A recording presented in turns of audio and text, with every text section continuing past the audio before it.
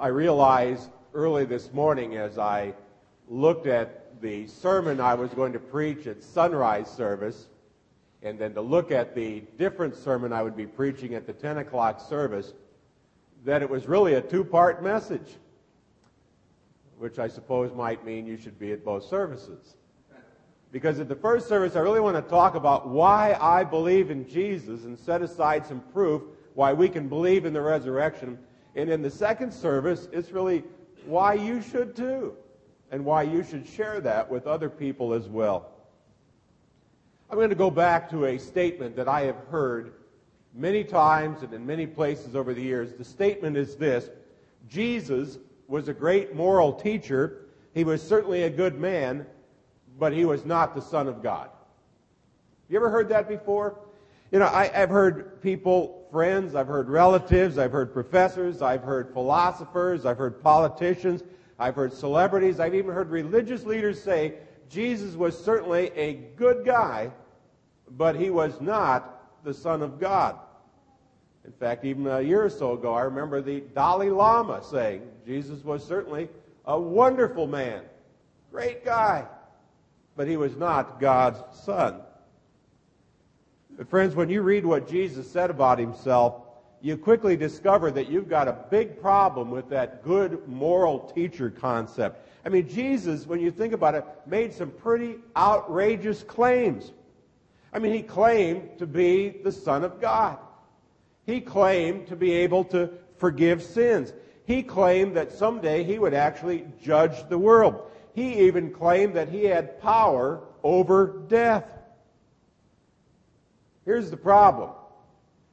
A man who's merely a man and who makes such outrageous claims is not probably a good moral teacher. He is either delusional or he's demonic. A man who claims to be the Son of God is either a lunatic or he's a liar. In fact, in his book, Mere Christianity, which I'd commend to all of you, by C.S. Lewis, this is what Lewis wrote: "You can call him a fool, you can call him a demon, or you can fall at his feet and call him Lord, but let us not come up with any patronizing nonsense about his being a great human teacher. He has not left that open to us. He did not intend to either." See, friends, when a person decides that they are going to follow Jesus, you are really left with one of three possibilities. Either, number one, he is a liar, and he intentionally deceived people into following him. Or two, he was a lunatic, he was a paranoid schizophrenic with delusions of grandeur. Or three, he was the Son of God, the King of Kings, the Lord of Lords. So it's one of those three. You need to take your choice, and you can probably guess which one I would choose. I choose number three, but I don't want you to go away and say, well, the reason he would choose number three is because he's the pastor and he has to. I believe it for a whole lot more reasons than that. And this morning, I want to just share with you some of the evidence again. And maybe in a way I'm preaching to the choir. But I think it's even good for the choir to be reminded from time to time why it is that we believe in Jesus. Here's the first reason. It's because Jesus is the fulfillment of all of the Old Testament prophecies. See, for centuries, the Old Testament predicted specific things about the life of Jesus. There are prophecies about where Jesus would be born, who his ancestors would be, how people would react to Jesus, how he would react to them, and on and on. In fact, there are 60 specific prophecies about Jesus, and every prophecy Jesus fulfills. And yet there are some skeptics. There are skeptics out there who said, yeah, but what if Jesus deliberately staged events in his life so as to appear to fulfill these prophetic prophecies? I mean, for example, there's a prophecy that says that the Messiah rode triumphantly into Jerusalem on a donkey, or that the Messiah came from Capernaum. I mean, he could have certainly intentionally moved to Capernaum, when he began his ministry. In fact, if he was really crazy, he probably could have got the donkey and probably got people worked up enough to actually crucify him. Well, we'd have to say, a few could be fulfilled rather unintentionally or intentionally, but not many. For example, the prophecy that says Jesus would be born in a specific town of Bethlehem, or that he would be betrayed for 30 pieces of silver, or that men would gamble for his clothes under the cross, or that the Messiah would actually do miracles. And yet, there are still a number of people who might say, but what if the writers of the Gospels made up all of those events to make it look like Jesus was really the Messiah? Well, I thought about that one too, and I thought, if Matthew, Mark, and Luke, and John all made millions of dollars off the royalties of writing their Gospels, then maybe that might fly. But that isn't what happened. In fact, these guys did not become celebrities at all for what they wrote or what they believed in. They became wanted men. Matthew, for example, was axed to death in Ethiopia. Mark was dragged to his death in Alexandria in Egypt, and Luke was hanged on an olive tree in Greece. And John, the only one to die of natural causes, had actually one time been boiled in burning oil and then exiled to the island of Patmos for the remainder of his life. But then there are people who might say, but what if it was just an honest coincidence? I mean, maybe there are other people throughout history whose lives have also coincidentally filled a whole bunch of prophecies. Is that possible? And again, I'd say, actually, no. In fact, there's a guy named Peter Stoner who wrote about it in the book. It's called Science Speaks. It's a pretty interesting book. He got 12 different college classes, totaling over 600 students, and he had them help him calculate the probability of one man fulfilling just 8 of these 60 prophecies. What are the odds of one man accidentally fulfilling just 8 of these 60 prophecies? Well, they worked on this, and the conclusion that they came to was the mathematical chance of one man fulfilling just 8 of these 60 was 1 in 100 billion. That is a 1 with 17 zeros following it. I mean, it's actually, improbable to think then that Jesus could have fulfilled all 60 of them. You can't even imagine what that number would look like. Or that he manipulated events because many prophecies were way beyond its control. That's one reason I believe that Jesus is who he said he is. He fulfilled all those Old Testament prophecies. But there's a second reason. It's because he actually rose from the dead. Now, I've seen a lot of TV shows where they say, no, he really didn't. He only rose in a spiritual sense. And to that, I repeat that great Hebrew word, baloney.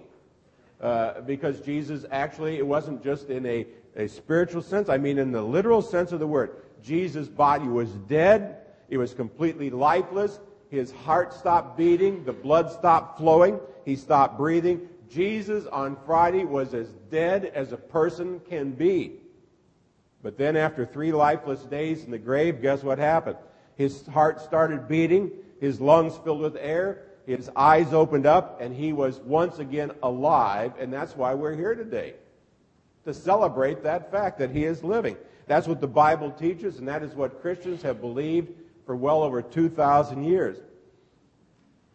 But then there's the skeptic, again, who says, but what if Jesus didn't really die on that cross? I mean, maybe he just passed out. Maybe the Romans didn't quite catch that he just kind of fainted on the cross, and they allowed him to be buried. And then when they put him in the coolness of that cold grave, Jesus suddenly just kind of came back to life again, and then he pushed that several 100-pound stone away and walked out and claimed that he was alive. How about that? Well, that's called the swoon theory, and there's a Greek word for that, hogwash. It is so ridiculous to even believe that for one simple reason. I mean, picture this. Jesus hobbling around on pierced feet, weak from the loss of blood, bruised and bloody from the beatings, and in desperate need of medical attention, could actually roll away that stone and run around and actually tell people that he had once been dead. But again, a skeptic might say, yeah, but what if the resurrection stories are really just legends that developed years after Jesus actually died again? I mean, first he was a great teacher. who died a tragic death, and then the legend grew that he was risen from the grave, and then the legend grew that he actually called himself the Son of God, and people began to put words in his mouth, and they made these claims, and then the legend just finally spun way out of control. How about that one?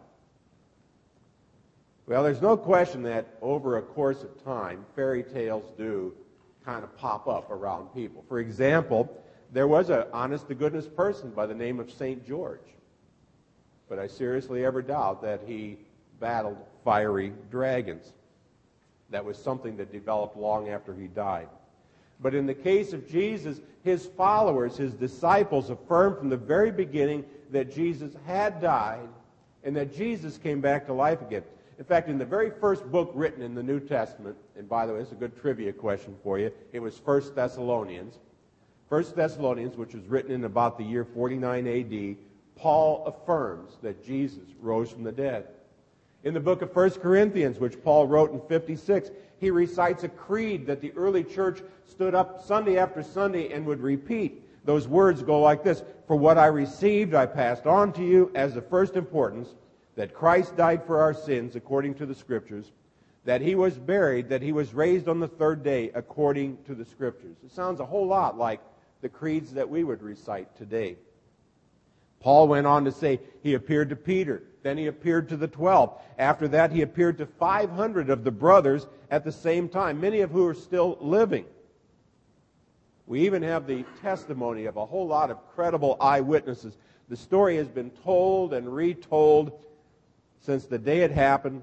It has been meticulously written down by historians, people like Luke, and by people who personally knew all about Jesus.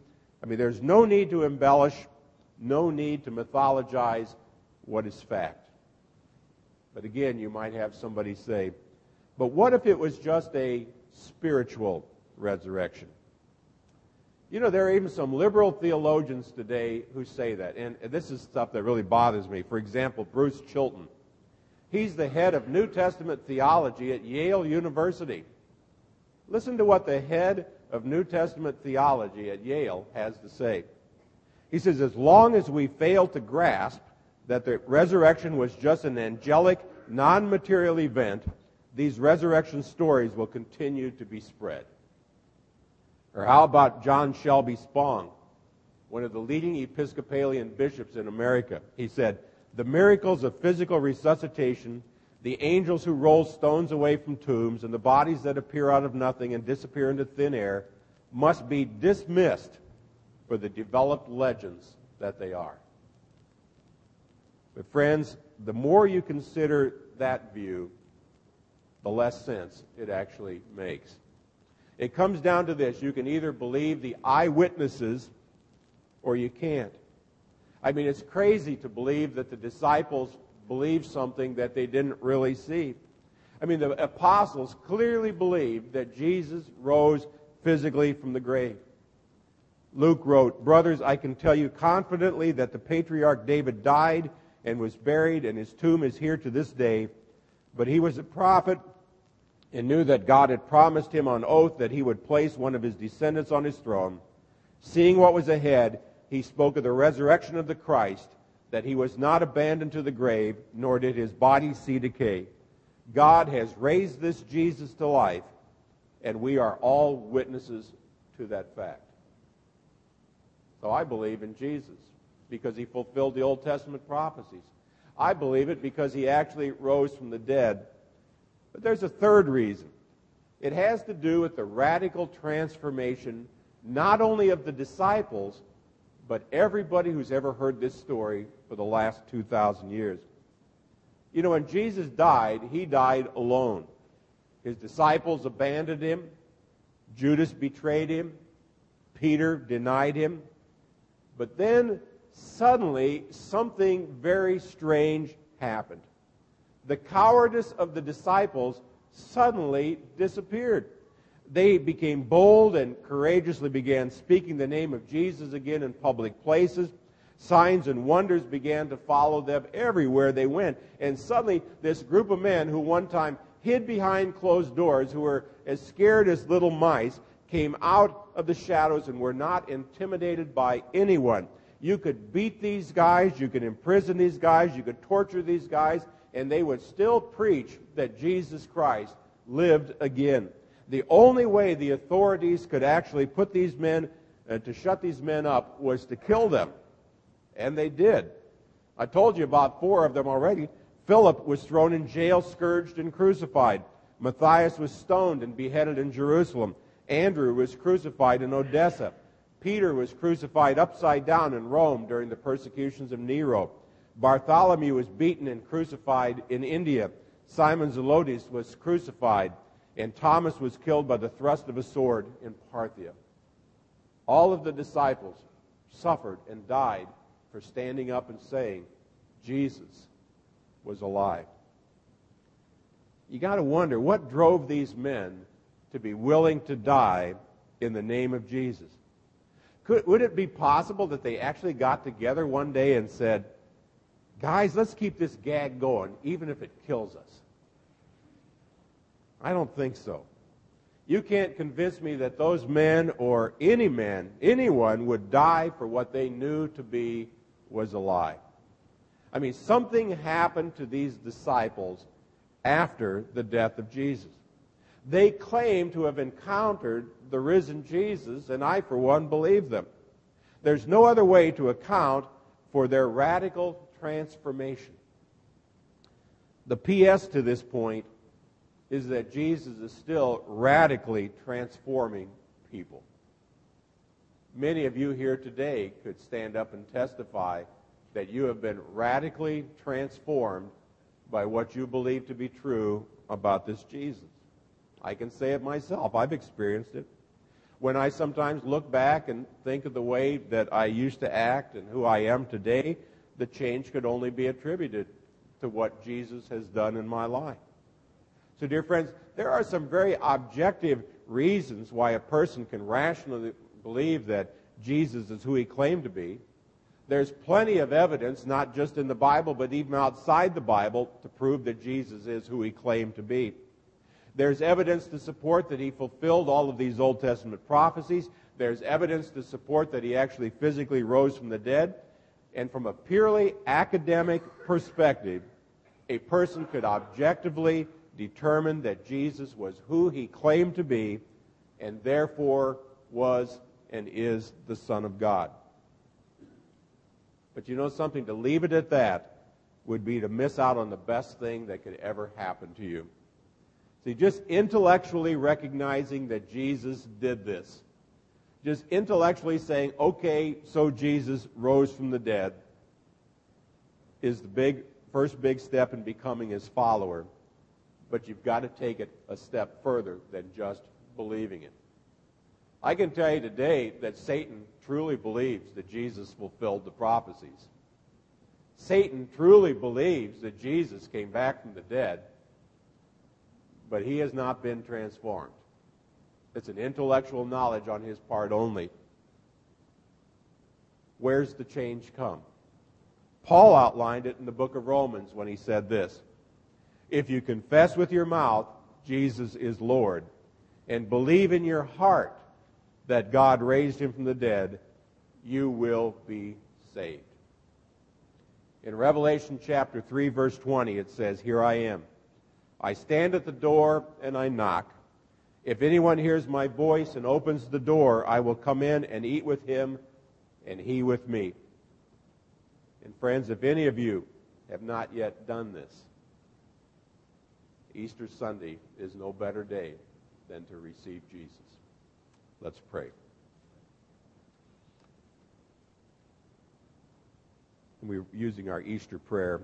We see it on page 3 in our worship folder.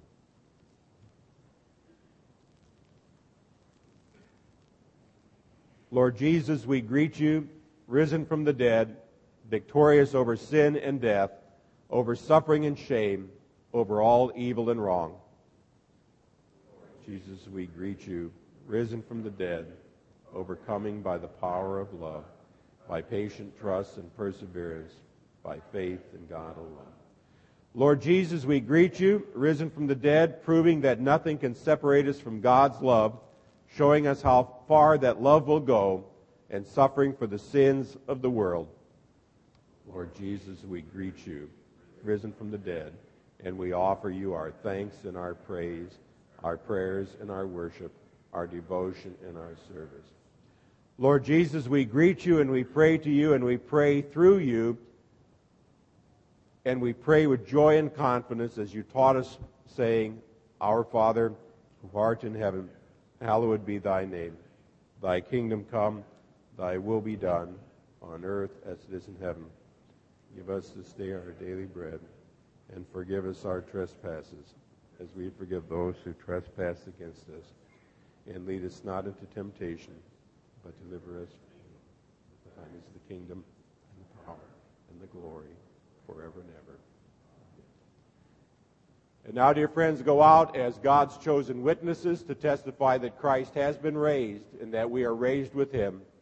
Set your minds on the things of God and do not be afraid of your life, for your life is safe with Christ in God. And may God raise you from all that would entomb you. May Christ Jesus be your life, and may the Holy Spirit empower you for all that is good. Amen. Christ the Lord is risen. He is risen indeed. Hallelujah.